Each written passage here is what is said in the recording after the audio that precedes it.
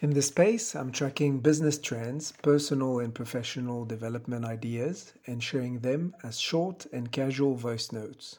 If it resonates, think about it, give it a try, and if not, just leave it. This is mostly based on real experiences and thoughts as a leadership coach and entrepreneur in various industries in South Africa and in France. Overcome the notion that you must be regular. It robs you of the chance to be extraordinary. Overcome the notion that you must be regular. It robs you of the chance to be extraordinary. This is a quote from Uta Hagen. I had to Google it because I heard it from someone else. I wanted to repeat it because I believe so. I'm borderline sharing just a motivational quote, but I feel this one is not that standard and it's going a bit deeper. So I don't know when I pronounced it, if it triggered some elements, some ideas.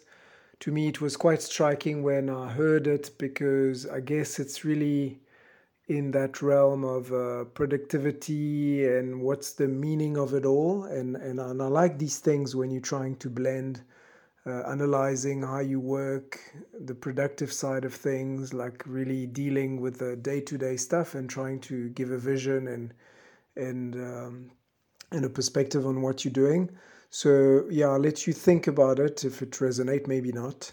But some ideas on my side. One, I like that idea. To me, I hear like the idea of giving yourself a break if you're not that regular. I think in most cultures, at least in business cultures, like globally, maybe more on the Western side, at least the one I know, like there's our rhythm, our collective rhythms, and and the way we have to work, and 9 to 5, and if it's not 9 to 5, it's 8 till 8, or like the pattern of work tends to be very regular. We meet every week and all of that, and even on our personal basis, we're not very creative. So I think many authors are calling for following a bit of the natural rhythm, like seasonality from winter to summer. Things are changing, days are shorter, longer. Every even like the pattern of your week, and just like connecting to your natural way of doing things. You have lots of gurus that will tell you have to wake up at 5 and work from this to this, and morning is better, evening is better. I think the best rhythm is the one you connect to and the one that you follow. So I hear a bit of that in that quote. I also like specifically the start. Overcome the notion that you must be regular.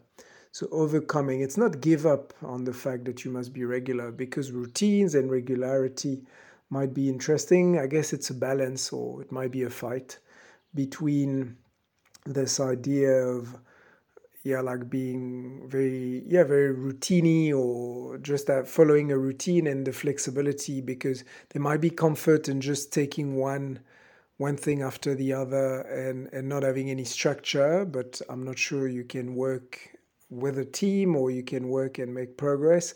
And on the other side, there's also comfort at the other extreme of having like a very strict routine.